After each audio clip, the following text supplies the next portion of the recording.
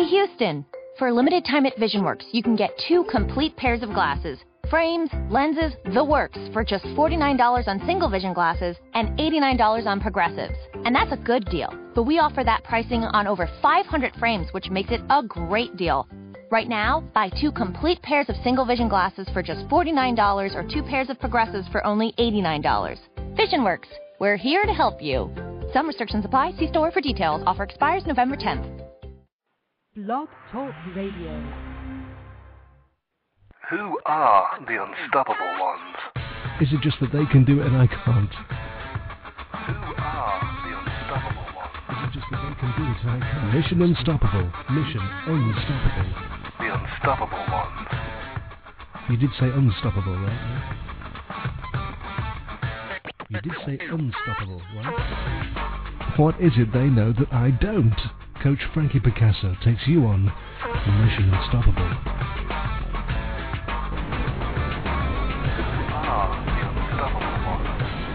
Can anyone stop these people? Good evening. I am the Unstoppable. I don't know what's going on there. Boy, we got something weird happening. Hello? Is that going to stop or what? Uh-oh. Okay, I think it stopped. Yay. Okay. Good evening. I am the Unstoppable Coach Frankie Picasso, and you are about to go on another Mission Unstoppable. Our guide tonight is a cultural visionary who is going to take us on a journey to the near future, to a world that no longer divides itself by color, and it is free of the ideology of different races. It's a place where each person will be judged on his or her own merit, befriended as an individual based on values, character, personality. What might our world look like, and how can we get there? Stay tuned and stay close. This is the Unstoppable Frankie Picasso. You're listening to Mission Unstoppable Radio live on Tuesday, July the 21st. Time in Toronto is 8 p.m., 7 in Chicago, 5 in Los Angeles. I want to thank the good folks here at Blog Talk Radio for allowing me to broadcast over their network. And I want to thank you know who you are, for tuning in to me each and every week. The phone lines are now open. The chat room is as well. Feel free to give us a call tonight at 646-595-3741, or meet us in the chat room and type any questions that you might have. This is going to be a very special show. It's a special 90-minute show, so hang in there with us. It's good. We're going to have lots of interesting dialogue. For some of us, race casting, race-based discrimination, and racial cognition will have little or no meaning. But for musician, pastor, and author Jimmy Calhoun, his life has been defined by these very things. In his recent book, A Story of Rhythm and Grace, What the Church Can Learn from Rock and Roll About Healing the Great Divide, the racial divide, Jimmy found that even as a senior pastor, church planter, missionary, a man who has devoted his life now to God, it is his color that enters a room before he does. Jimmy has shared the stage with the who's who of rock, legends in their own time. As a bassist, he's played with Jimi Hendrix, Etta James, Elton John, Dr. John, Parliament, John Lennon, Mick Jagger, and many, many more. And he's often found acceptance for Jimmy the man, something that has eluded him in the church. So let me welcome Jimmy first by let you know that he served as a senior pastor at Hope Chapel, Sherman Oaks, in California, Hope Chapel, Delray Beach in Florida. He spent 6 years as a missionary to Belize City, Belize, in Central America for the Foursquare Church, and he's been part of the pastoral staff at Cedar Ridge Community Church in Spencerville, Maryland, and he's just recently moved to Texas. So tonight we are going to explore the issue of discrimination based on race, the values of Christianity, why the church hasn't taken a more active role in bridging the racial divide, and how we can encourage them to do so in the future. The next 90 minutes we're going to have some exciting guests later on in the show, and we're going to look at what each of us can do as individuals to bring heaven to earth and exist in harmony, peace, and love. Please welcome Jimmy Calhoun. Good evening, Jimmy, and welcome. Hi, how are you, Frankie? I'm excellent, thank you. And hi to everybody in the chat room. Welcome. Welcome, everyone. Jimmy, I wanted to first say that you have written an incredible and amazing book. When you could have traveled, when you could have traveled down the road of woe is me, you never ventured away from your vision. You always extended your hand first. You asked us to meet you halfway. You educated us. You encouraged us to see things differently. And you never, ever judged us for where we are today. That is pretty incredible. Oh, thank you very much. So I hope that you're really proud of that book. Well, I it was would a labor of love, and it was a long time in writing and a long time coming to fruition. But I think there were some things that needed to be said, and I'm glad that they're out there in the world, that people have a chance to pick up on some of these concepts. I do too, and I think hope springs eternal in you. And if there are more folks like you out there, I think that we would and can build a thriving metropolis where, relationships are built on love and values and mutual interest instead of race and tribe. And I really hope to have, this important discussion tonight. It's going to be lots of fun. We can't ignore that, you were this mega rock and roll star. Well, I don't know I would characterize myself as that. Ironically, the thing that the names that you mentioned, I intermittently played with a lot of people, but the band that I was most proud of was a band called Creation, which no one probably ever heard of. And but that's to say that we did get around and play with a lot of people and have a lot of fun, see a lot of things, and see a different type of culture. For many years, people perceived the rock and roll world to be a subculture, and kind of, in some people's view, a seemly one. But in actuality, particularly the time I was playing, it was a bunch of young people exploring music for the first time and having access to play major festivals and travel around the world. It was a very, very exciting time. Music was quite different. There was a very small band of people playing, who were aged 18 to maybe 25. And rock and roll was just coming of age, and people were having access to airplanes, and it was very, very exciting. Some of the records that I first made, they actually put Fender bass on it to distinguish or differentiate from an acoustic bass, because Fender bass is a new instrument, And so if you stayed around and played around enough, you eventually ran into everybody. I remember walking down Sunset Strip with Sunset Boulevard in Los Angeles with my friend Frosty, and I don't think we made it from the Whiskey up to about 7 restaurants before we ran into like the Doors and Chicago and just the Byrds or somebody. It was just every two restaurants or something you'd run into somebody from another band. So it was a very tight-knit bunch of musicians, and it was very, very, very exciting. And I hope it was very exciting. I mean, you, all of them, the Airplane, they've all changed our world. They totally changed our world. Grateful Dead, I mean, all of those folks. So I'm just going to play a clip from Dr. John. As I was reading your book, you brought back some memories for things I totally forgot about. The Straits. I mean, I totally forgot about the Straits. And oh man, those guys are so straight. Yeah, that was so funny to bring that back. So let's. I'm going to play a little bit of Dr. John Aiko. This is a clip from one of your favorite guys.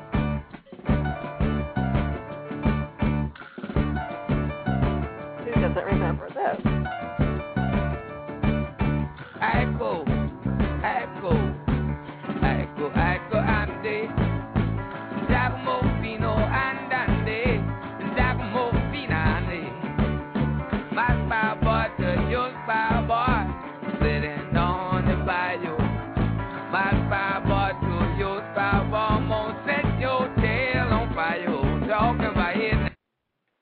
Now, that was the sounds of Dr. John. And for those of you who may not have heard of Dr. John, who are of this generation,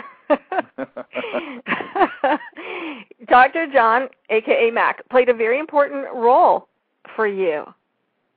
Oh, that's certainly true, and we're still friends to this day. I think we recorded that in, I'm not really sure what year, but that was his first record to become a hit. It was off the Gumbo album, and it changed his world, changed my world, and we were able to start playing a little better venues. We played Carnegie Hall, which was really a big thing at the time. Holy moly, really? Wow. Of different festivals, and life was good, and as a result of that, we were actually able to put Creation together. But Mac is a little bit older than me, and he grew up in New Orleans, which was it was a music town, but it wasn't a music town like San Francisco. In San Francisco, everybody just played wherever they wanted to with whoever they wanted to. New Orleans really wasn't the case. It was pretty stridently segregated, and so Dr. John really loved the music that most people attributed to black people, and he paid a price to learn how to play it and to become fluent in it and to thrive in it. And so he's one of the first people I know to ever make a conscious effort and decision just to cross that imaginary line at all costs, at a time when in actuality there was a little cost involved. So hats off to Mac. He's a good doctor. I'll just leave it there. Yeah. Well, when you grew up, like, what was life growing up for you? What was it like? Did you, like, as a young child, did you know that you were black? I mean, did you know that there was a difference between you and the other kids? Initially in my grammar school years, as I stated in the book, I grew up in a predominantly Latino or Mexican neighborhood. And my next door neighbor, my friends were Hispanic, and I would hang out with them, and their parents would speak to me in Spanish, and it forced me to learn a little bit of Spanish. And most of my friends, Jerry Perez, Art Chavez, Ray Guzman, they were all Hispanic. And for a long time, outside of mirrors, had there not been mirrors, you would have been hard pressed to convince me that I wasn't Latino. Mm-hmm. And then shortly after that, except we would go to church on Sunday, and my church would be all black. And one of the guys at church said, "Hey, Jimmy, well, why are you hanging out with all the Mexican guys? You know, you got to hang out with your own people." Mm-hmm. And which surprised me, because I thought I was hanging out with my own people. They were the guys on my block, and the other guys lived a couple of two streets over. And if I wanted to hang out with black people, I would have had to walk considerable distance. But so I tried. I started doing that. I started hanging out with more black people just because they were black, and it didn't really make sense. And then something happened where I wound up in a all-white school where I was the only black male, and there was one other black female, and all of the students there were primarily Italian, because in the San Francisco Bay Area it was heavily Italian. So then all my friends became Italian, you know, and I thought, well.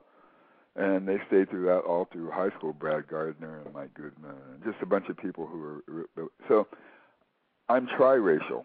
You're triracial. Well, in the book, I think that you didn't even realize that you know there was no issue of race until you had your first kiss, and then all hell broke loose. Yeah.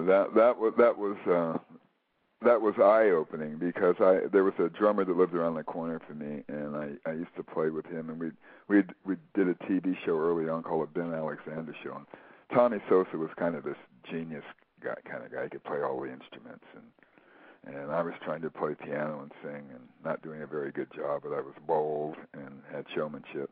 So we got on the TV show as a result. But there was a little blonde girl who lived next door, and we were still in grammar school, and she had a crush on me. One day she asked if we could kiss, and we did. I guess she went home and told her folks, and I thought World War III was about to start when her dad came around, and my parents explained to me that what was right, what was proper parameters for relationships between me and other people who didn't physically resemble me, and only though as it related to females. For some reason. Right. Always. You know, it was kind of confusing, but I just accepted it, and but my acceptance didn't last long. But so. Well, you know, I think it's a kind of a good segue then into looking at the issue of what is race, because the Latino girlfriend that you had, who was as dark as you were, was also off limits to you. Yeah, that's certainly true.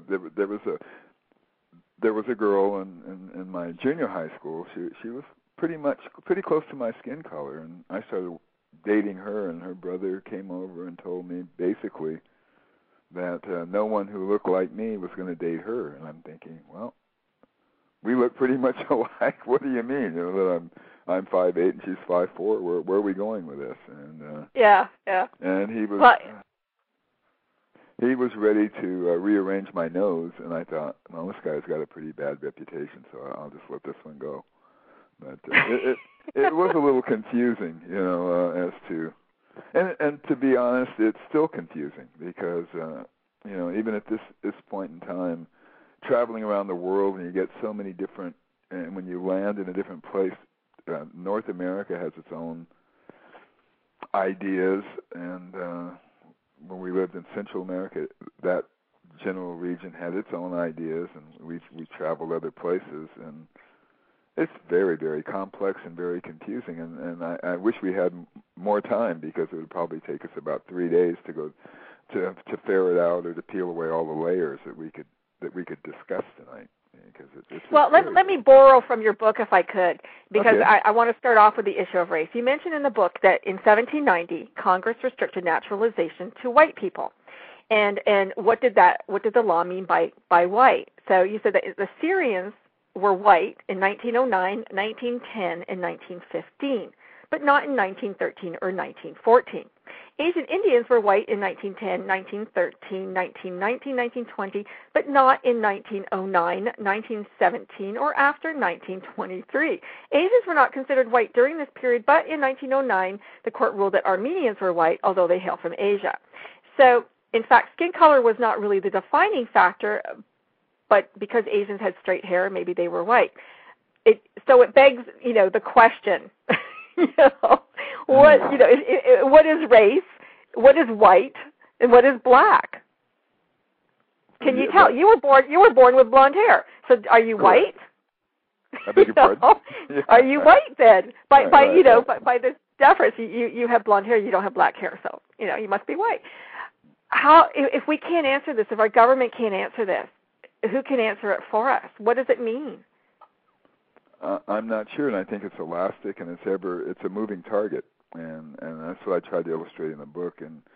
And sometimes even those dates that you gave, you say, that was 1790, 1910, 1890. We certainly settled the issue now. Well, have we? Just this week, Jelaine, there was a couple who adopted some children, and they were a little bit darker than the parents, and they would be called African American kids and white parents, and the parents call them their own. Right. And the person spoke to Jelaine and said, "Well, what's up with that? That can't be right." And Jelaine says, "Well, maybe they are theirs," and she says, "Oh, that's impossible." And this person's frame of reference didn't realize that history records several hundreds of instances where children were born that looked quite different from their parents, and there wasn't anything going on that was irregular. It was just a happenstance of the genes lining up or whatever those, the chromosomes lining up in a certain sequence that produced features that resemble, quote, another race. And absolutely. Beg your pardon? I just said absolutely. Yeah. For all those farmers out there who raise cattle, they know that. Yeah, exactly right. Yeah. I was on a farm. We had two roan cows who gave birth to white exactly right. Babies, pure white babies. And somehow we think we're independent of the rest of the animal kingdom sometimes when it comes to this one issue. I mean, we look for all kinds of other reasons and excuses, and it's kind of baffling. And naturally, as genes, the older mankind is, or human beings have been on the planet, the less chance of things are going to happen because people travel, and but they still have happened, and they continue to happen. And in my book, I gave an example of I was in Maryland about 2003, and I was on the computer, and I found a very odd article in the London Guardian, I believe it was, and apparently this couple had twins, fraternal twins. Now, one of the twins came out blonde-haired and blue-eyed, and the other twin came out dark skin with black curly hair. Mm-hmm. And so I think in the book I put something, well, if we're going to use these racial designations that we've become so comfortable with, does this then mean that these two sisters who are totally related by blood Mm-hmm. are of different races? I mean, when they go to school to fill out an application, are they, if they're in the same class, are they going to have to fill out the blank a little bit differently? But the ironic thing about that was prior to my book going to press, and just this year, guess what? It happened again to the same Get couple. out. Yeah, to the same couple? To the same couple. They had another set of twins, and each one came out a different skin tone. Wow. Because I know that they had accused her originally of having a different father for each one. And as a mother of twins, I can attest that, you know, after you have one set of twins, you have a 50% chance to have another set of twins. Is that right? I didn't know that. That's interesting. Yeah. And after 30, you have a 30% chance to have a set of twins. So her percentage went up real big time. Oh boy. Yeah, but isn't that absolutely amazing? And so with the world becoming so small today, you know, with this global village really becoming a village, and people mixing and intermarrying and all of this stuff. And I'm sure that even before, when people traveled, there was always been interracial marriage and lines crossing from the beginning of time, I believe. So is there one race? I mean, I thought that I had read that scientists had taken our DNA back to two people, that everybody in the world is related, you know, by DNA to these two people. That's a very interesting concept, because, I mean, that's my professionally right now. I'm a Christian minister. I'm a pastor. I'm an ordained minister, and where the circles I travel, we profess to take the Bible very seriously. Mm-hmm. And the Bible says that two people were the progenitors of all of humankind. And yet, it's one of those instances where people, and certain people of faith, are very comfortable disregarding that particular part of the Bible and moving on and acting like it wasn't there. And that's one of the interesting things. And quite frankly, that was one of the reasons that prompted me to write the book, because I thought we'd better take another quick look and quick pass by that. And you're absolutely right. Scientists have come, and the only thing they're debating now is where that cradle of civilization was. They keep finding remains in one place and another place. Oh, maybe it was here, maybe it was there, but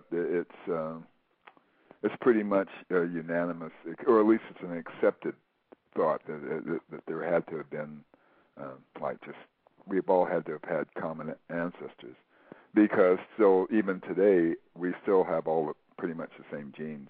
And interesting enough, in my research, I found that people in Ireland had more genetic similitudes, or more genetic characteristics similar to those to people living in West Africa than they did to people living in England, which in a book called Mapping Mapping of Human History, I found that, and it just blew me away. That is very interesting. I wonder if that's where Black Irish came from. That's what I was wondering as well. Yeah, actually, in another book, they theorized that was a result of phrenology, when people they got into measuring everyone's skulls, trying to prove that if you had a bigger skull, that you were smarter, and they did find that skulls had more in keeping. I'm not sure that it was Irish and African. It might have been Irish and Egyptian. I can't remember, but there was a connection where the Irish had skulls more similar with somebody on the African continent than they did with the English as well. So, well, my personal belief, Jimmy, is that we all started out black. I do believe that. If I look at, coming from a line of, a history of Jews, the Sephardic Jews are black. I mean, there's no other word for it. They are black, and they're very, very dark. And so if they come from the Middle East, and we're supposed to have come from the Middle East, and Bethlehem is, the holy city, then how can we not have been dark or black. And I am not religious, and I don't know the Bible, but I remember reading one thing in the Bible, and maybe you can help me with it, was in Song of Solomon, in King Solomon, Song of Solomon, that when he described, his queen, she was black. She was blacker than black, was she not? And how beautiful she was. Well, yeah, and just using the term black, I mean, it's such a, it has connotation just throwing that word out, and that's hopefully some of the things that we can get past with the book and our conversation tonight, and get people thinking about our word usage and how they sound to our ears in a musical sense. Frankie, you know how a kick or a bass groove or something evokes a certain kind of feeling in you when you hear it done funkily, if for lack of a better term. Yep. And yet the same instrument, when it's used in a symphony, it doesn't elicit the same response. Correct. And so these words that we use, like using the word red, doesn't do anything. Right. But if we use the word black, which is just another word and another word for a color, it does something to everyone hearing it. It's a shame. Yeah. Well, just to go back to red, I mean, red. Somebody said to me the other day, Frankie, you really need to walk your red road, meaning get back in touch with the native history, Okay. Native Aboriginal Americans.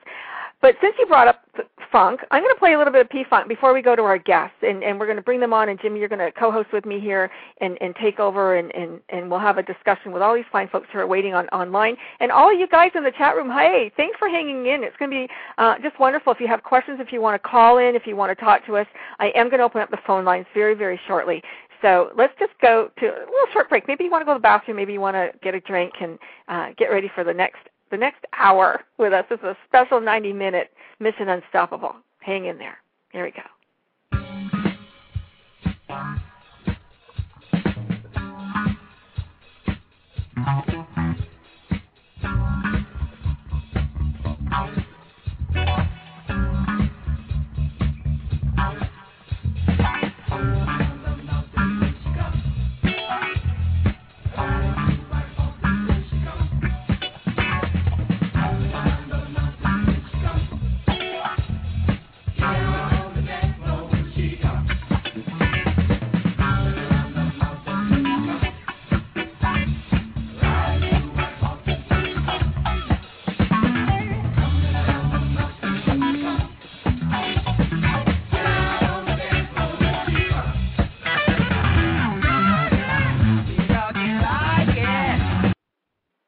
I cannot stop moving when I hear that. I just love P-Funk. It's like my most favorite thing. As a funk drummer, man, that just gets me going. I just love it so much. It is such happy music. The drummer on that particular track was a drummer named Buddy Miles. And, So wow. So that was Eddie Hazel and Buddy Miles and myself, and it was a really cool track. Yeah. How great is that? Yeah. Okay, I'm gonna start taking these calls here. I think I'm not sure who's on this one because it's showing up. Might be a Skype line. Let's see who's with us. Hello there. Thanks for hanging on. Who's calling, please? Latane Scott here. Oh, hi, Latane. How are you? Good. Good. I'm just going to open up these other lines because I think I know who's there. Let's see. Good evening. Hi. Is this Paula? Yeah, I can't tell which line it is. Yeah, this is Paula Matatani. Yes. Hello, Paula. Welcome. Just hang in for one more second. I think this must be Chad. Hi, Chad. Frankie here. How you doing? I'm excellent. How are you? I'm very good, thank you. Well, let me introduce you folks to our listening audience, to those in my reading audience, that they know who you are. But for purposes of everybody else who's hanging in there, I'm going to introduce you. The first person I'd like to introduce is Dr. Paula Watanabe, And she is an associate professor in Howard University Department of Radio, TV, and Film. She's a producer-writer of Africa in the Holy Land, Significant Connections, an award-winning film on the Black presence in the Bible, shot on location in Israel and occupied Palestine. This is the only film ever made about the Black presence in the Bible, and her most recent documentary, The Power of the Image, looks at the impact of the white image of Jesus on African-American faith and identity. Dr. Madhavani is a published scholar on media, gender, race, and culture. She's also an ordained itinerant elder in the African Methodist Episcopal Church in Washington, D.C. She's a highly respected teacher, workshop leader, and preacher, and she's preached and taught in the United States and in South Africa. She is a native of Atlanta, Georgia, and has a BA in anthropology from the University of Pennsylvania, MA in film from Stanford University, PhD, and Master's Division degree from Howard University on race and culture. She also has a wonderful film that she's done called Faithfully Divided, and I've given a link to to the trailer anyway. And maybe, Paula, you can talk about your film a little bit and tell us folks how they can see it, because it's pretty amazing. Okay. Welcome. Thank you so much. I was very interested in the conversation that was going on, and also reading, what Jimmy Calhoun, has to say about this whole issue of racial reconciliation in the churches. And my film, Faithfully Divided, is about that topic, looking at 3 churches in rural Georgia. And these 3 churches have a common history going back to slavery. There's 2 black churches and 1 white church. And the founders of the 2 black churches were members of the white church when they were slaves. And my great-grandmother and great-great-grandmother were in that number. But anyway, to make a long story short, after slavery, the blacks pulled out to form their own church, and the white church helped them by giving them land. And in the case of one church with my grandmother's, they had to maintain the cemetery, the white cemetery that was on the land, and it turns out that that's where those former slave owners are buried. So here you have former slaves agreeing to maintain the cemetery of former slave owners in order to get 2 acres of land, which was integral to them being able to have this church. Into perpetuity, or like forever and ever they're supposed to do this? Yeah. And so I went back to the church with my father, who knew the history. And, of course, the cemetery was not being kept up, because there's a different generation of people. Mm-hmm. And I took on the challenge of whether or not this promise should be kept.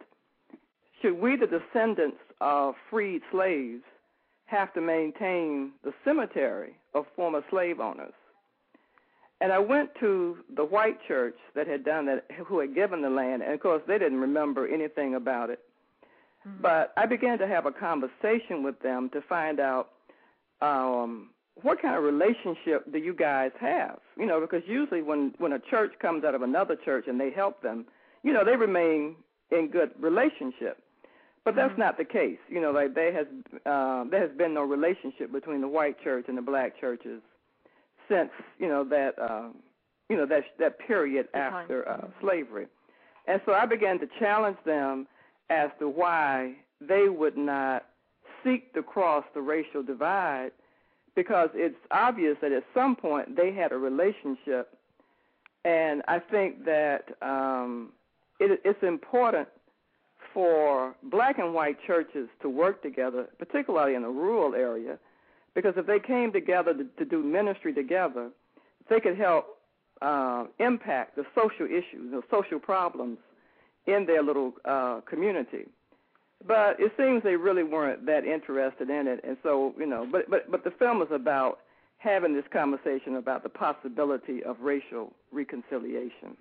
And we're going to come back to that, but I did want to ask you just one thought before I move on to our other guests. Paula, they must have been related to each other at some, were they not? Did you find folks that were related, black and white, through slave owner and slave in those churches? Well, I didn't do that type of extensive history. I did not. But I know that my great-grandmother, my great-great-grandmother used to be slaves, and they were members of that white church. Okay. Now, I don't know if they had any blood kinship to them, and I really don't know. Okay. Jimmy, did you want to make a comment before I move on to our other guests? And we're going to come back to all of you, but I do want to introduce everybody. Well, no other comment than this is a wonderful film, and that I can't wait to see it myself. I know, in its entirety. I can't either. Chad Lassiter is nationally recognized in the field of American race relations and violence prevention among African American males. He received his master's degree at the University of Pennsylvania Graduate School of Social Work, where he has the A. Philip Randolph Award winner in 2001. Chad also was chosen by Ebony Magazine as one of the young leaders of the Future Under 30 in February 2003. In May 2004, he was named Who's Who Among African Americans 17th edition, along with such notables as Colin Powell and Michael Jordan. In 2005, he was Philadelphia's most influential African American 10 people under 40 to watch. In 2005 by the Philadelphia Tribune. He's also one of the co-founders, current president of the Black Men at Penn School of Social Work, Inc. at the University of Pennsylvania Graduate School for Social Policy and Practice. The group seeks to recruit black males in the profession of social work as well as providing anti-racism and violence prevention training to urban and schools around the country. And he's worked on race, peace, poverty-related issues both in Africa and Israel. And presently he's adjunct professor at the University of Pennsylvania School of Social Policy and Practice, where he is the 2008 recipient of the Dr. Martin Luther King Junior Community Involvement Award for Faculty and a visiting scholar at West Chester University. Congratulations on all of your awards, Chad. Amazing. Thank you. It's a pleasure to be on your show, and I'm enjoying the dialogue thus far. I guess for me, being a product of the Black church, I've been, for the past 10 years, trying to find a profound way in which we can bridge the color line as it relates to the way we worship on Sunday. I think all of your viewers and all the callers, all the guests that are on the show could pretty much agree that we know that Sunday is probably the most segregated hour during the course of the week when we're looking at churches. And for me, it's really trying to get the Black church back to its fundamental core of being a social change agent and fighting for social justice where injustice exists. And I don't see that anymore. I see a lot of prosperity preaching. I see a lot of I bling because I'm happy. But I don't see them on the front lines as it relates to the prison industrial complex, HIV/AIDS in the African American community, and also a lot of the police brutality that happens in most of our urban boroughs.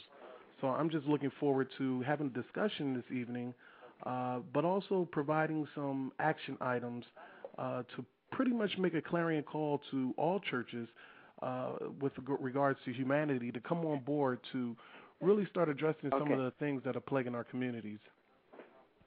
Beautiful. Jimmy, did you want to make a comment as I move forward? I did. And I met Frankie through a mutual friend named Eddie Taduri, a wonderful guy that lives in Los Angeles, is doing this wonderful work. And I've been a pastor in primarily white churches, which has been a bit of an anomaly. Wow. And one of the things that I typically do is challenge the people in the congregation to what is their view of people living on the margins, and also who are those people. And when you see injustice, what should be your natural response? And typically what I get is a blank stare and what a novel idea, but what do you mean? And everything that was just itemized there would have been a great answer to those questions when I put them before my congregation. And as he was articulating them, I was smiling on the phone on this end, just thinking about how nice it's going to be if I can run this tape back to my people. So that's good. Thank you so much. Excellent. Wonderful. Latane Scott is with us, and she is the author of 15 books and an authority on Mormonism. As a former Temple Recommend Mormon, she shares insider insights about this religion through her heavily documented book, The Mormon Mirage. A former member looks at the Mormon Church today. She is an award-winning author of over a dozen books. She's published by major Christian publishers such as Zondervan, Moody, Baker, Word, and others. And in addition, she's published poems, radio plays, and hundreds of articles in magazines such as Today's Christian Woman, Guidepost, Writer's Digest, The Upper Room, Christian Research Journal, Christian Retailing, and Military Officer. As a full-time writer, she also speaks at seminars, retreats, and on television and radio programs. She's a recipient of Pepperdine University Distinguished Christian Service Award for Creative Christian Writing, and she makes her home in native New Mexico. Latane responded to an advertisement that I had, as each of you did, seeking ways that the church can integrate, ways that they can bridge the racial divide. And so let's bring her words into this and how the Mormon Church has changed its position on blacks in the church. Well, good evening. While Jimmy was doing his musical thing, I was at Brigham Young University, and at that time the Mormon Church did not allow black males to hold the Mormon priesthood. And the perspective I have on that is that as a happy Mormon, I had all the answers about why that was justified. And it wasn't until after I left the Mormon Church and saw that the reasons that they were giving for denying priesthood to black males was not biblically tenable did I begin to look at it differently. But the one thing that Mormonism has done right is that they do now allow blacks to hold the Mormon priesthood. They're allowed to go to the LDS temples and perform ordinances and that sort of thing. And so I'm the voice of someone who was there in a church that was very racially divided, I mean perhaps more than any other church in the United States, and was able to make changes to the extent that there are now hundreds of thousands of black LDS members. Wow. Most people amazing. Don't know that. Yeah. Yeah. Thank you for that. And I'm still waiting for Pastor Dave to call in, but Dr. Andrea Fraser, who is a Jehovah's Witness, really wanted to be part of the show, and she ended up having to teach this evening. So she's written a letter, and she wanted me to share with you. And so I hope that you will allow me to read this letter to you. She has a very interesting background, and she has something interesting to say, I think. She's a practicing Jehovah's Witness. She says, our Christian faith does not allow for racial discrimination. In fact, we're known for love and racial harmony that exists among us worldwide. Next month, we will be offering in over 230 lands in over 80 languages, not including dialects, the Awake magazine, which is entitled Prejudice and Discrimination, Why and How You Can Cope. She wrote me a letter this morning, and she said, my background is very unique in that my mother is of mixed race and grew up in North Carolina in the 1950s. She had red hair, hazel eyes, and came from the right stock of people to run in proper circles. My grandmother was college educated, so was my mother, as am I. In my mother's family, the two worst things you could be was dark-skinned and uneducated. My father's people were sharecroppers and blessed with dark velvet skin. My father may or may not have finished high school, but was a good worker with a vivacious personality and was well respected by all because he is a good man. The worst thing to be in my father's family was a stuck-up Uncle Tom trying to make it in a white man's world. Match made in heaven, right? Okay, she says, both of my parents came of age when people were learning to define for themselves their opinions and values in life. And when they decided that they were going to make and live by their own rules, they were the first to move into they were the first in their family to move into an upper middle class white neighborhood. So growing up, we went to school with children of generals, colonels, doctors, and the like. We understood that we had to be better than the best to receive recognition as being on par with average ones of the group. The bar was set high in our home, and death was the only excuse for failure. The drive to succeed that they planted in us helped us not to view the blatant racism that we faced as an obstacle, but as an opportunity.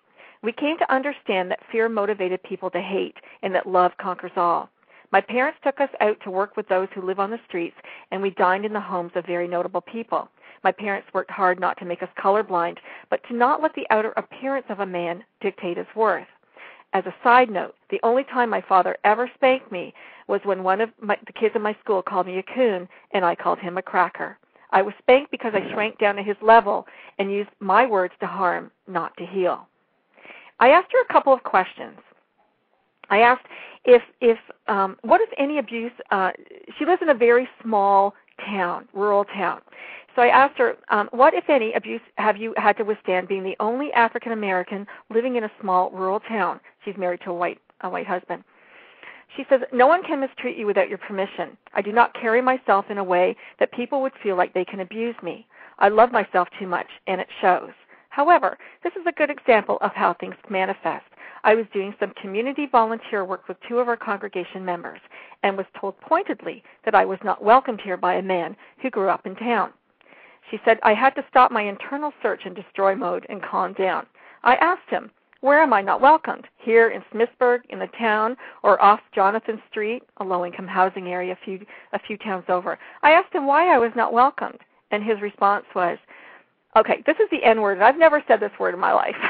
I don't really want to say it, but it's just because you are a nigger, and niggers need to stay in their place. Again, she said she had to stop and search destroy mode. By this time we had an audience, and I knew I was on display, so I asked him in a deceptively calm voice, did he know what a nigger was? And his response was, you girl, you're a nigger. And my response to him was, if by nigger you mean a well-educated, beautiful, kind, generous, giving person with a forgiving heart, then you are right. I'm a nigger. In fact, I'm the queen of all niggers. Hail the nigger queen. That was enough to break the tension with laughter and to embarrass my friend. The beauty of the moment came when I saw my sisters in Christ visibly angry enough so that I had to stop these 2 from going after the guy and him a good thumping. Both of them are well in their 60s. My neighbors, for the most part, were apologetic for the man's behavior and assured me that I was indeed welcomed. I think that one said it best when she said that I was a threat to their comfort zone in that they could justify their beliefs because it was so easy to find bad examples to prove their point. But when you see someone who looks different from you with the same goals and aspirations, then you really have to look inward, and most people don't want to do that. She says, we've been here for 3 years now, and even the skinheads open the door at the mini-mart for me now because I treat them the same way I wish to be treated. Are they happy that I'm here? Probably not, but I'm here, and they have accepted that. I asked her, what made you marry a white man, and did you ever receive negative comments from black men or women about your departure from the tribe? She said, I married my husband because he's a good man. His color has nothing to do with it. He is my best friend, my cheering section. I could not imagine not having him in my life. There was one time when we were out in our ministry in a predominantly black area with another white couple, and when we saw an older white gentleman in the yard, my husband says, honey, we should let Mark and Margie take this one. I think this man will feel more comfortable talking to a white person. I said, okay, that's a good idea. And we took a few steps before we realized that at least only one of us fits this criteria. So we had a good laugh over that one. She says, I honestly don't see my husband as white. I just see him as Wayne. And yes, I did get some flack from black people about choosing to be with my husband. We were married quite young, before we could even legally drink. And so when we first married, people thought it was a rebellion thing. And now that we've been together for 20 years, they think it's a money thing. It's hard for them to accept that it's about love, mutual respect, because that would mean that our own prejudices would have to be questioned. They would have to face all that white men are not evil or all that black women aren't lazy, loud, or rude, and that you can love the differences in another without losing your own identity. I asked her, how did your faith help you forgive or deal with those who treat you with disrespect? She said, this is a no-brainer. Would you expect a blind man to see what is right in front of him? Of course not. People are blinded by prejudices and hatred. They can't see what is right before their eyes, and that is their problem, not mine. I can try to help them see, but if they don't open their eyes, they're the ones that are going to fall into the pit, not me. The Bible says, love believes all things, hopes all things, and endures all things. Love never fails. Love of God, self, and neighbor motivates me to forgive from my heart without being asked. The Bible also says God is love, and if I'm to call myself a woman of God, then I must love, and if I did not forgive, carrying that hatred would hold me back and destroy me. I cannot give anyone an easy victory over my life like that. I asked her, what are your recommendations for bridging the racial gap? She said, I spent time overseas where I did not feel any racial tension. I was judged based on what I did, who I am, and not what I am. We need to appreciate that you can't judge a book by looking at its cover, that good and evil are not the sole possessions of any one group of people, and that someone's differences does not increase your value, nor does it decrease theirs. This one I love. I said, should we become colorblind? She said, no, colors are beautiful. We want to live in a world without variety. Or who would want to live in a world without variety? But we cannot let color dictate our worth. $1 million in gold and $1 million in diamonds still have the same value. They just look different. I think that's perfect. And do you think that we can do this while keeping distinct culture, or will they have to blend? She said, we need to keep distinct cultural ties because if we forget where we come from, we can't know where we're going. However, we're forging a new future, so some blending will have to take place in order for there to be a commonality. To some extent, it already has. If we think of 9/11, people weren't black, white, yellow, or red. They were Americans. They mourned according to their traditions, but they were in pain together because of their common experiences. My children have grown up in a multicultural life, so they've been blessed with a family of heart from all walks of life. They've taken what they love from those cultures along with the history that we have given them and are forging their own future where they understand where they belong and how they fit into the mosaic of their lives.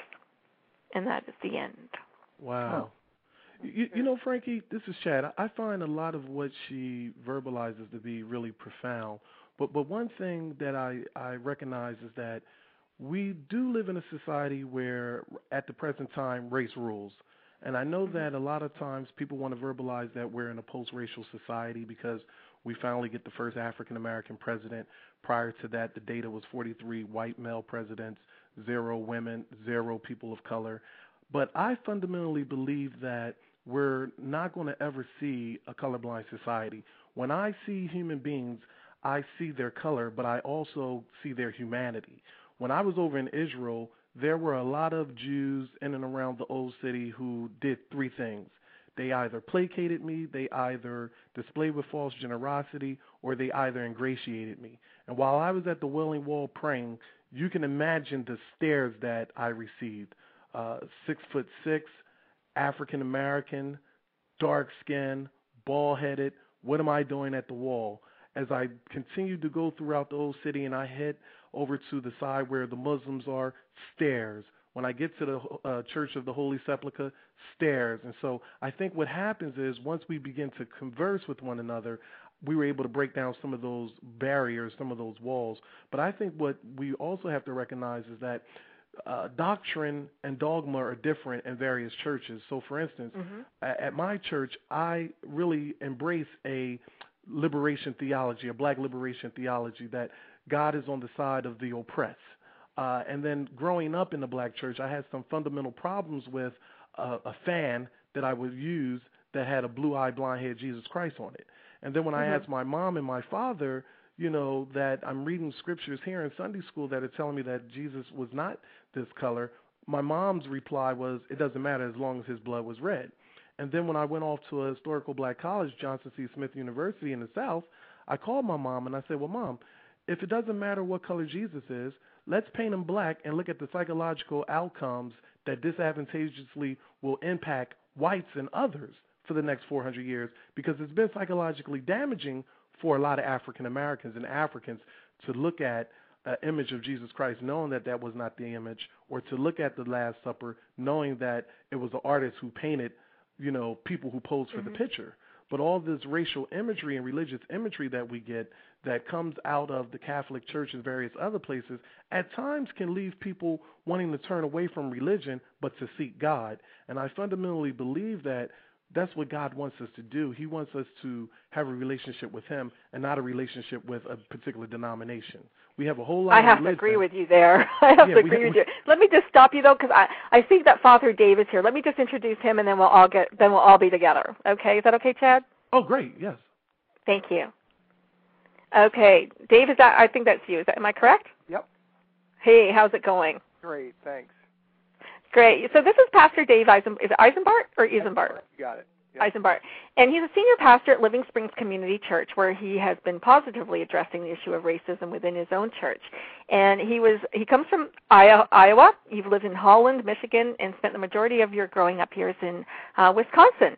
You went to Northwestern College in Orange City, Iowa. You graduated with a BA in psychology, and you sensed the calling from the Lord to pursue full-time ministry, where you went to Fuller Theological Seminary in Pasadena, California, graduated with a Master's of Divinity degree. You spent 5 years in the seminary. You also served as an intern pastor at Emmanuel Reformed Church in Paramount, California. Pastor Dave was installed as the associate pastor of Living Springs in Homeward Reformed Church on September 16, 1994. You're married. You have 2 boys, Joshua and Caleb. and you're married to Kristen, and you have a daughter, Anika, and now you live in Glenwood. And you answered the call as well to discuss racism within the church and what particularly your church has been doing to positively address the issue. You are you're currently where, David? You're in Glenwood, Illinois, which is a suburb Illinois, that's of right. Chicago. And okay. Chicago has, obviously been quite a racially divided or segregated city.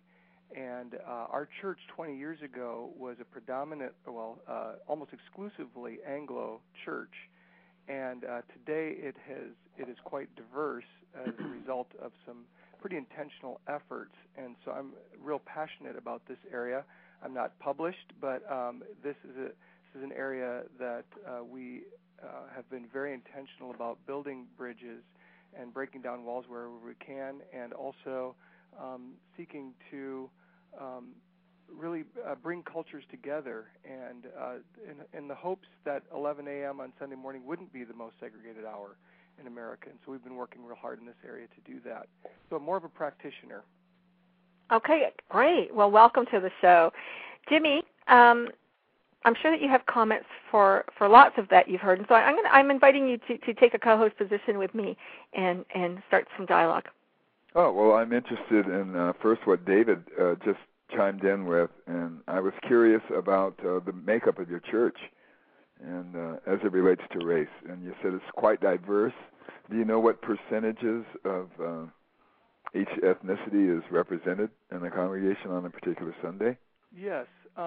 Now the church is about 20% African American, about 8% African, from African descent, and then we have a smaller population of both Hispanic and Asian.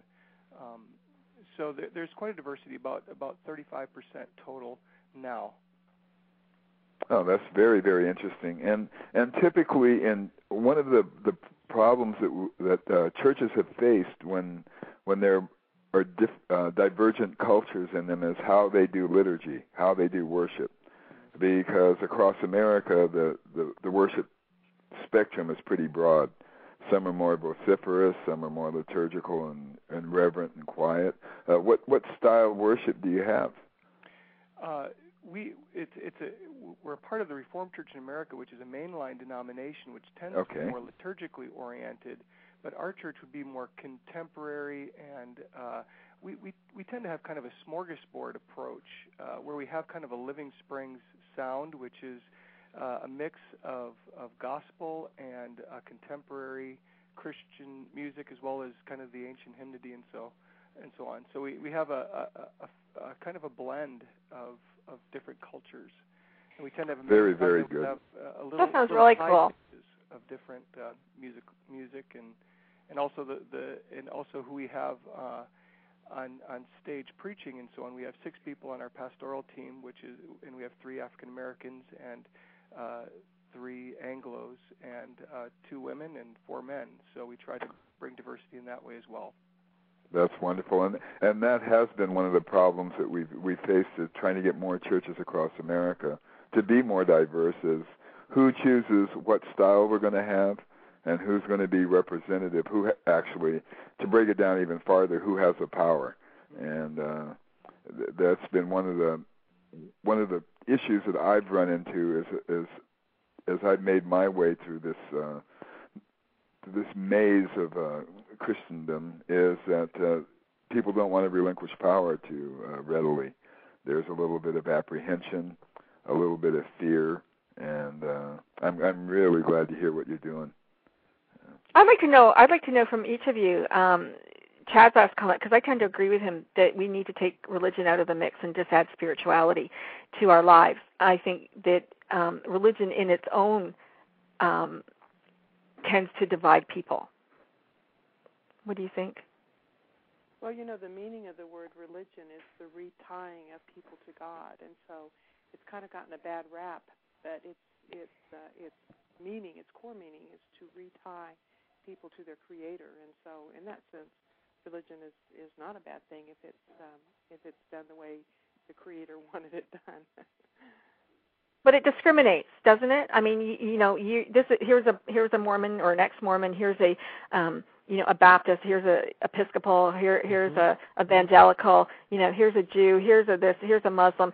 So whether we're one color or not, we're still discriminated by what our faith and what we believe in, by the church that we go to. Because even if the church becomes multiracial, multicultural, women and men, and so inclusive, it's still, when we go, and hang out, let's say, in society, we are probably going to hang out with those who have beliefs similar to ours. Maybe people from our own church. Can I jump in? This is Paul. Yes, please. Okay. Well, I'm not against religion, as an ordained minister, and I'm certainly not against people talking about spirituality. And probably one of the problems with religion is a lack of sufficient spirituality in there. But I think that, we can talk about style, but it's really about the substance of that church organization. Because the church itself is an earthly organization, trying to carry out a spiritual and social function. So it's about that style. And with this, with the church that Pastor Eisenberg is pastoring, it sounds very unique, because typically you have that black people will go to white leadership. Black people will submit to white leadership. White people typically will not submit to black leadership. And so you have this very difficult substance problem, because, we can get over style. You can have more than one worship service that accommodates the different styles, that people like. And then the other thing I wanted to say was that Jimmy talked about, he said race rules. And I really wonder, does it? As a woman, I would say that gender rules.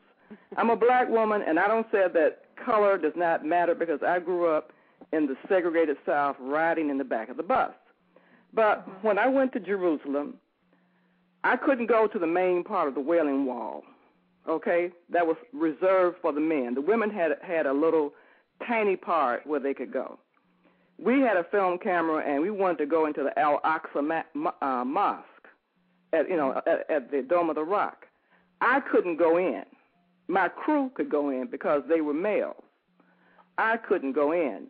And I really think that even though this program is not about gender, if we're talking about reconciliation, we still have to bring that subject up.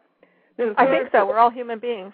Yeah, and then the third point is, I was just in Italy, and I was at Europa at the Shrine of the Black Madonna over in there, where people come, and it's a shrine where people feel like they get healing and miracles there. But when we went into the little shop that was right there at the Basilica, they were selling Mammy and Sambo dolls. Wow. Oh, my. It blew my mind that image of the Black Madonna had nothing to do with racial reconciliation or diversity. And there was no one there, who we could ask that question of. So those are just some things that I wanted to put out there, because I think that truly the real step to us bridging this gap is that we're going to have to enter into a fellowship of suffering, like get into other people's stories and know where you hurt, know where I hurt, and where that common humanity is. And see, I think what Paula speaks to is something that we definitely need to look at, and I would echo her same sentiments in the sense that we don't need to talk about diversity and multiculturalism.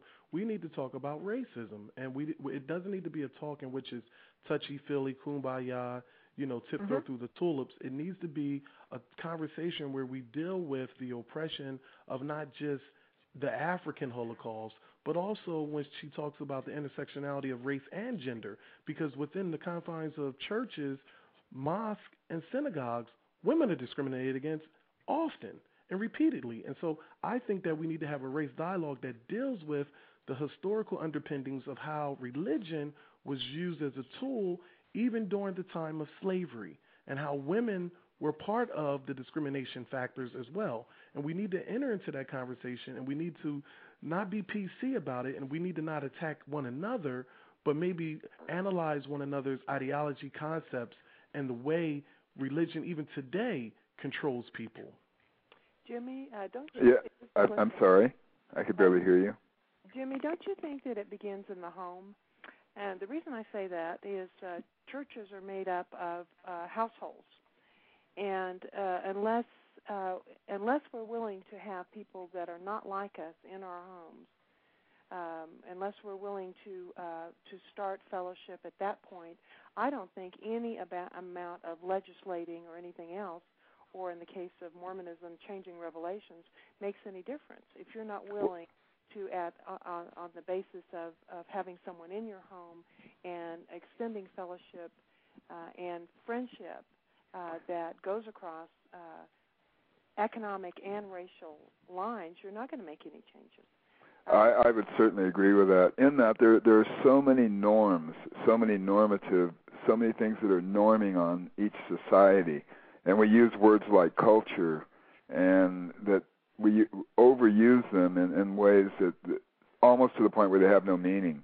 And as she was sharing about the gender issue that Paula, I'm terribly sorry. Yes, as Paula was sharing, I thought that is so true, and yet I've been discriminated against in Jamaica because I didn't look Jamaican, whereas when I went to Belize, people treated I looked like the Belizeans, and so therefore I was more welcomed. And there's just so many layers to the onion that sometimes we need to look at the bigger thing. And I think, as Frankie said, that, or someone said, it was about spirituality and remembering that we're spiritual beings first and foremost, and that the spiritual being that we all are probably doesn't have either race nor gender, that these are only manifestations of our earthly existence. Latine, Jimmy does. Sorry, Jimmy, but we're so short on time. You do mention in your book what Latine was talking about, that there was a senior pastor, I think, in one of your churches who told folks, I want you to go out and meet somebody of a different culture or race and bring them into your home.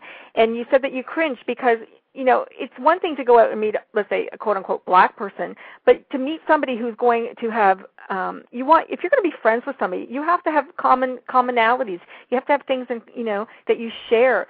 I can't just go out and meet any white person and they're going to be my friend. It's not going to happen, and it's not going to happen the other way either, right? Yeah. And one of the interesting things that I try to leave when we speak is we have an assumption of what black is, and I put in my book that people automatically assume they know what black is. Right. And I often wonder, do they know what white is? Why does this concept of white have this one broad sweeping generalization when in actuality somebody from Glenwood, Illinois, who doesn't speak Slovakian and goes over to Eastern Europe is not going to have very much in common, even though their skin pigmentation might be the same. They're going to be just as different and viewed just as differently. I think it's primarily an American phenomena that in my book I talked about. I'm sorry. No, I said I agree with that 100%.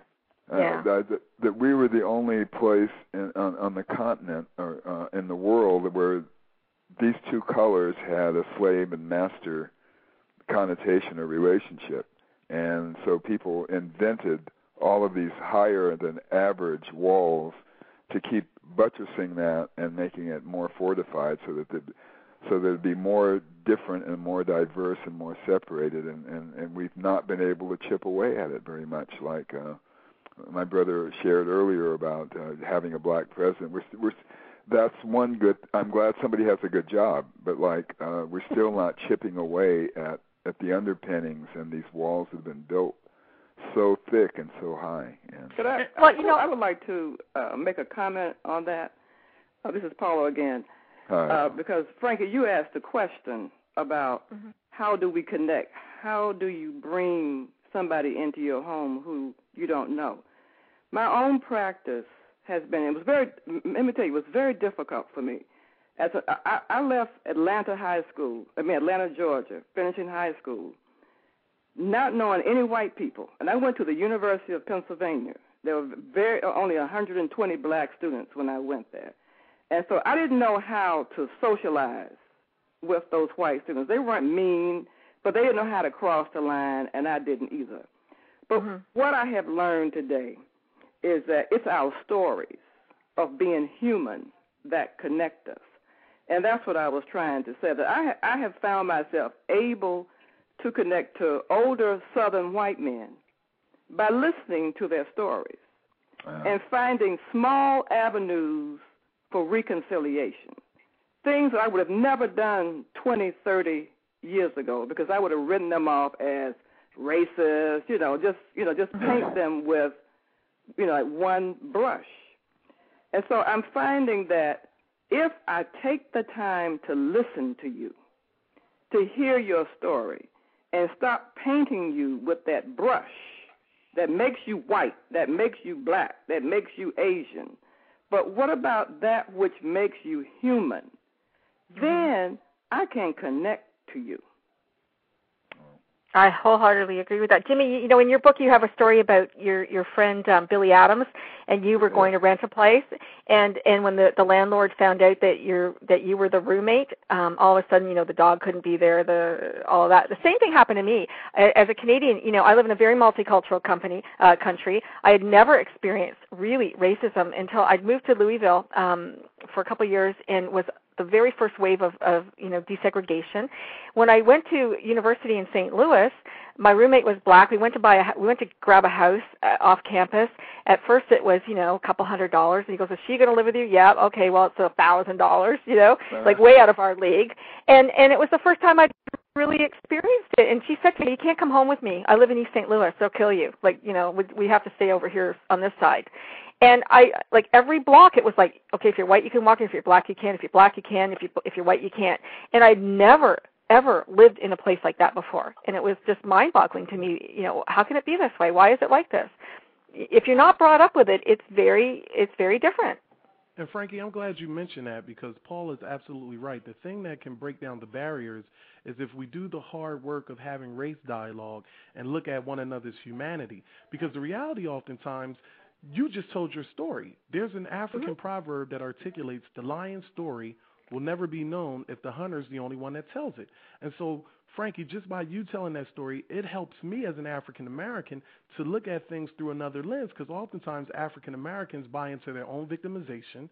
Oftentimes African Americans feel as though they're the only ones that are oppressed.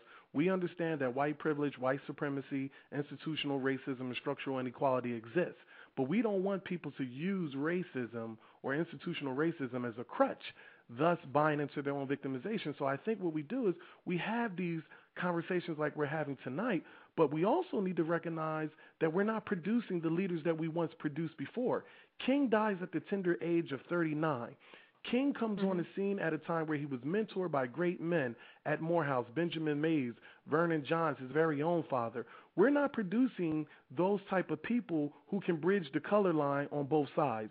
What we're doing now, I don't think we are. Chad, come on, look at you. Look at Jimmy. I mean, the men here tonight can do that. Well, I think so, but I guess what I'm looking at is... And women, And women. I guess when I'm looking at the church, I'm sorry, let me just clarify this. When we're looking at the church, that's all that people tend, in the African-American community, some people tend to look at. They hear Jimmy, they hear myself, they hear Paula, they hear people on this call, and they hear other people who are doing various things in the community. But what we tend to look at is the T.D. Jakes, the Bishop Eddie Longs, the Jesse Jacksons, the Al Sharptons, and these people are not speaking truth to power in a loving manner like King did. Right before King got killed, the following day he was to do a sermon at the Riverside Baptist Church entitled Why America May Go to Hell. But King told America about itself in a loving manner. What we have now is people who want to go and write a book, and there's nothing wrong with that. It's not either or, it's both and.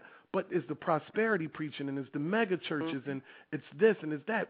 It got away from voter registration and voter rallies, and it got away from bridging the gap with white churches and synagogues. And now what we see, I'm sorry, Jimmy, go ahead. No, you go ahead, my friend. No, I just was saying that, I hear what you're saying. I have a question. I have a question I have to ask you guys, because this has really been bothering me for a long time, okay? Why is it African American? Why are you distinguished? He's an African American. Why is he not an American? Why? Why is everything so distinguished in that, and he's gay and he's this and she's that? And so by labeling all the time, we're keeping the lines No. You see, we had to go back as African Americans, black people. And I don't know. I may be the oldest one in this conversation. I don't know. I don't know if the rest of you all grew up under slavery. Not under slavery, but under segregation. Oh, we do know that I'm the youngest. You're not that old.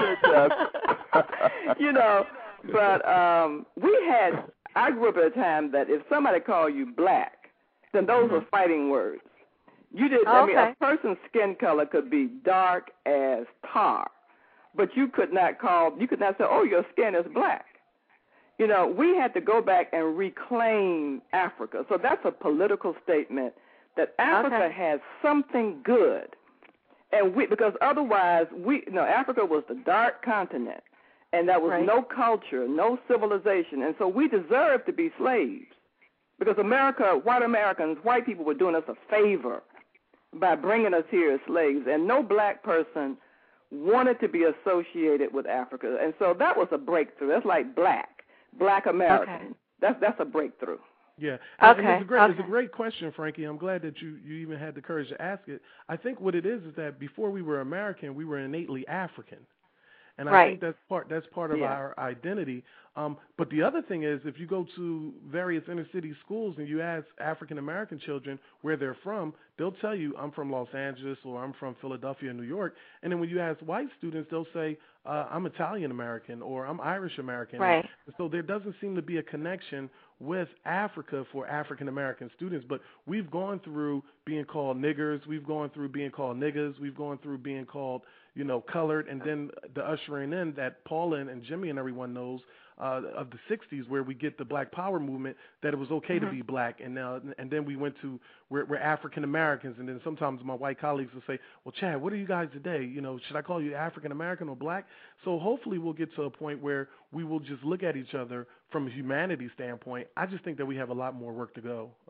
Well, I'm from Europe, but I don't say I'm Austrian Canadian. Mm-hmm.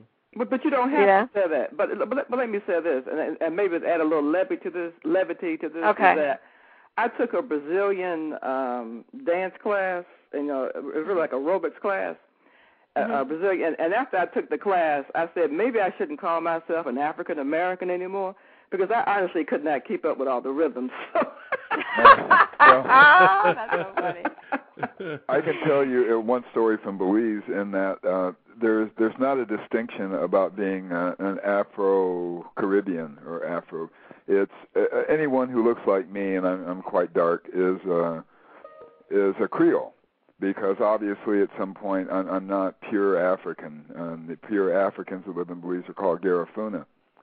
So I lived next door to a tennis court, and it was a very ritzy place where most of the Europeans played. It was a private club, and people played tennis there. And there was one curly-haired, fairly light-skinned guy who kept hitting the ball over into my yard. And I decided to tell him to stop doing it because he had to jump the fence and enter my property. I was getting a little bit annoyed. And so, being the good pastor that I was, I went out and shouted at him to keep the ball over the fence and not come over anymore. And he looked up and he said, it would have to be one of you people. Oh, geez. And that sent me off even more because that was one when I was younger I hated to be called. We could, all the words that Chad just mentioned weren't as bad as you people. And so then I got a little bit more vociferous with him and told him that he better not ever come over again. Well, my neighbor said, Jimmy, why would you get so upset? I said, because he said you people. He says, what do you think he meant by that? I said, well, because I'm black and he's white and he was putting me down. She goes, no. He's a Creole just like you. He meant you're an American and you guys are all pushy. So sometimes designations do more harm than good. I guess that's the moral of that one. Have any of you read Lawrence Hill's book of Negroes? I have. No. Yeah. No. A fabulous book. Just absolutely, he's just an incredible writer. But he tells the story of a slave, of an African young girl whose parents had been killed by the slave traders, and then they brought her to America, and she actually made her way back to Africa and then on to England.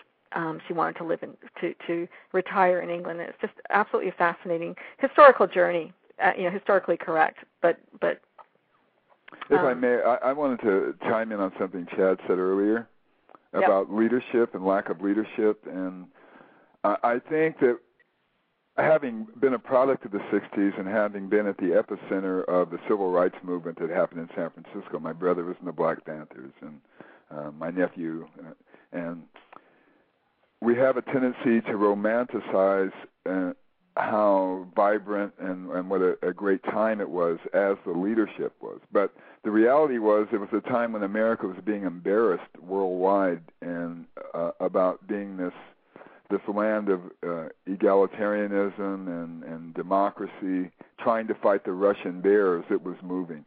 So the stage was set when people did have their eyes, well, we better get our act together so we can show the rest of the world that we're better than them, otherwise the Russians are going to take over. Mm-hmm. Now, we don't have that threat any longer. We're just kind of floating aimlessly out here, and social issues have kind of fallen off the trend. They're just not as important as they once were. And so I'm not so sure that I hear and run into several bright, articulate, and wonderful leaders saying a lot of wonderful things, but people aren't listening. And that's the sad part that I... Beg your pardon? No, I'm saying, but don't you think that what Chad... I mean, like, I was impressed with what Chad had to say, about the lack of leadership. Next week, Reverend C.T. Vivian, who you all may be familiar with, he was King's top advisor. Mm-hmm. We're celebrating his 85th birthday down here, and C.T. has been committed to that type of reconciling leadership that challenges racism. It's not about come by here, and feel good, mm-hmm. but he challenges both sides, and he set up a leadership institute because he wants to pour in all that he's learned from the civil rights movement and the human rights struggle into anybody who wants to learn. Wow. And you could sit at CT. I have sat with CT for 2 and 3 hours and still, like he's just pouring out. And I'm wondering, based on what Chad said, and what came to mind was that where is the beloved community? That's what King was talking about. Yes. Mm-hmm. The beloved community and us being willing. And I think and this is where the church falls down. You musicians do it better, Jimmy, because you're willing to go get that best musician and make that music, irrespective of the color and nationality. That's what the music industry has done with all of its limitations and downsides. Right. But the church has not. Today's leadership is just like what Chad described it as. Okay, you're exactly right within the church. I'm hearing you. Yeah. Yeah, I'm hearing you. And we're not willing to train, and we're not willing to train the next generation. Just hearing Paula mention that, I'm oftentimes looking at the fact that we have a lot of our seasoned pastors, and I'm not even talking about well-known churches. A lot of our seasoned pastors are 72, 73, 74, 75. At some point, it's time to actually train the next generation to maybe sit down in the congregation, you get ministered to create a new identity. Maybe what you can do is teach some of these new upcoming pastors, both males and females, how to run the church from a leadership standpoint. And I look at my church. My church is Triumph Baptist Church. My pastor is the Reverend James S. Hall, Jr. He served as Jesse Jackson's mentor coming out of Greenville, South Carolina. My pastor's from Marion, South Carolina.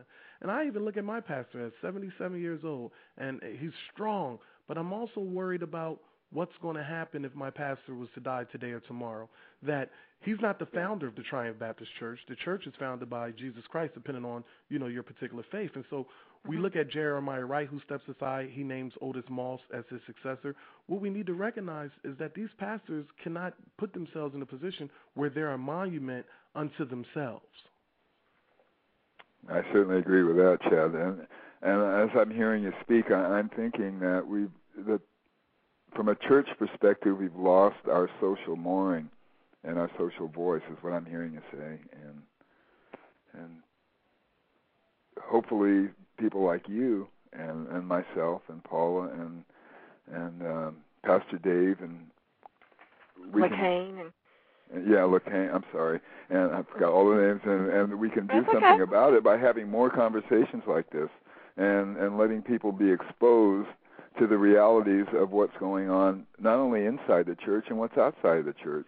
But my question to you, sorry, but my question to you, Chad, and all of you, is if even with succession training in your church, what is being done as an outreach program to bridge that racial divide? What are they doing?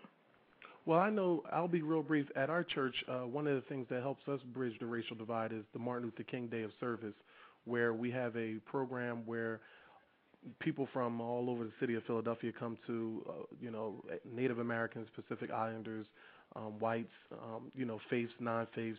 And then what we do is we talk about King's legacy, but we also incorporate things from Native Americans, as well as talking about, the great work that Mother Teresa did. Also, what our church does is we have a prison outreach ministry that we do with, professionals, and those professionals are males who are made up of, many ethnicities.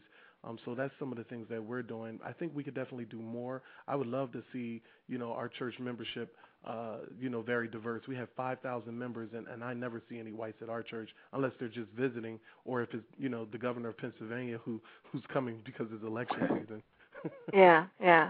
This is I would say I had a couple of Go ahead.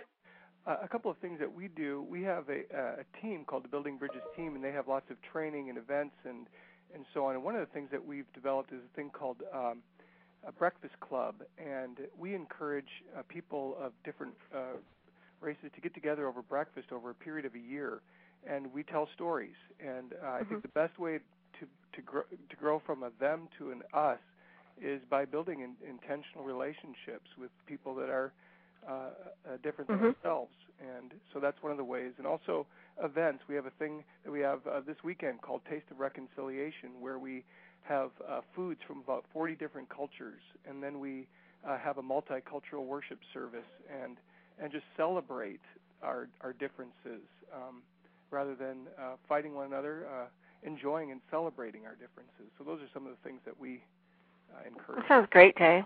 Yeah, I would just say that I would think that Chad's church and the other churches described are probably unique in making that intentional effort to reach out. The black churches, the black denomination that I am affiliated, we are actually international church, in Africa, throughout Africa, but I find that when we have our general conferences, that's not even really any recognition of the Africans and the cultural diversity and issues that they bring. They're just kind of like the poor cousins who come over here, and I think that, but my experience with most black churches, most African-American churches, are really not interested in crossing the racial divide. They may have tried in the past, and, they didn't get the kind of response that they want, and so they find it's more important to deal with the issues that are facing black people. Correct. Like we're behind the 8 ball, so let's focus in. And I think that's a mistake, because I think that if we work together, if black and white and Asian and others, if we can work together, then we can do more towards solving the problems. I don't think we would ever eliminate problems, but I think that we could do a lot more. So I think these other two churches, they're probably the minority, unfortunately. Jimmy, I think you had it right in your book when you say we need to look at race casting, we need to look at race-based discrimination and racial cognition. That's something that we really, as white and black together, we all need to look at this and see how we can break it down, because the black community is behind the 8 ball, is not going to be able to get out from there until they can see past their own limitations. Brought to them by everybody else. It's just because we all believe it to be so it is.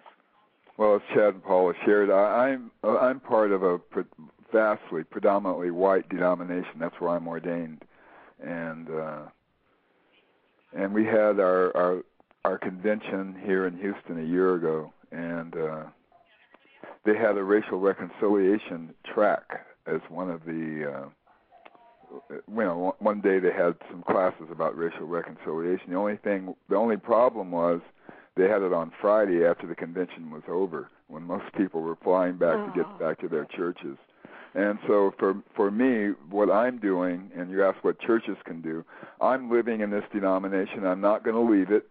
I'm staying. I'm hollering. I'm talking softly. I'm doing all I can do.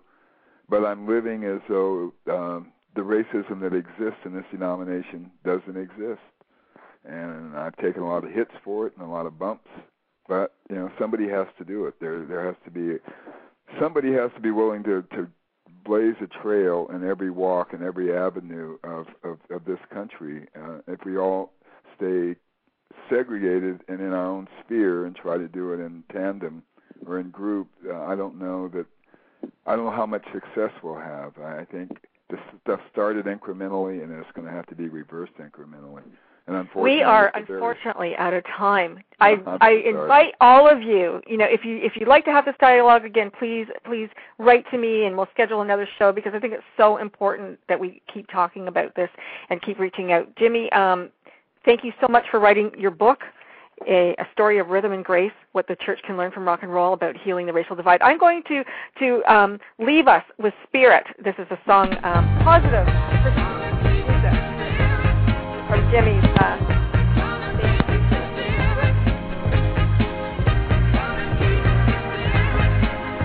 Thank you all again for being my guest this evening. And thanks to everybody who joined us. When I was just a little child, my mama told me that I should believe in God, 'cause that is where it's at. But as I grow older, I find it hard to do. The temptation is on a rampage to fly the mind into. I'm gonna hang on to my reason. It's my only foundation. Thank you all for joining me this evening. Jimmy, you've been an amazing guest, and everybody else who joined us was just fantastic. I'm going to hang up because we're still streaming and recording, but I'll talk to you after. Thank you. Thank you so much. Bye-bye. Good night, everybody. See you next week.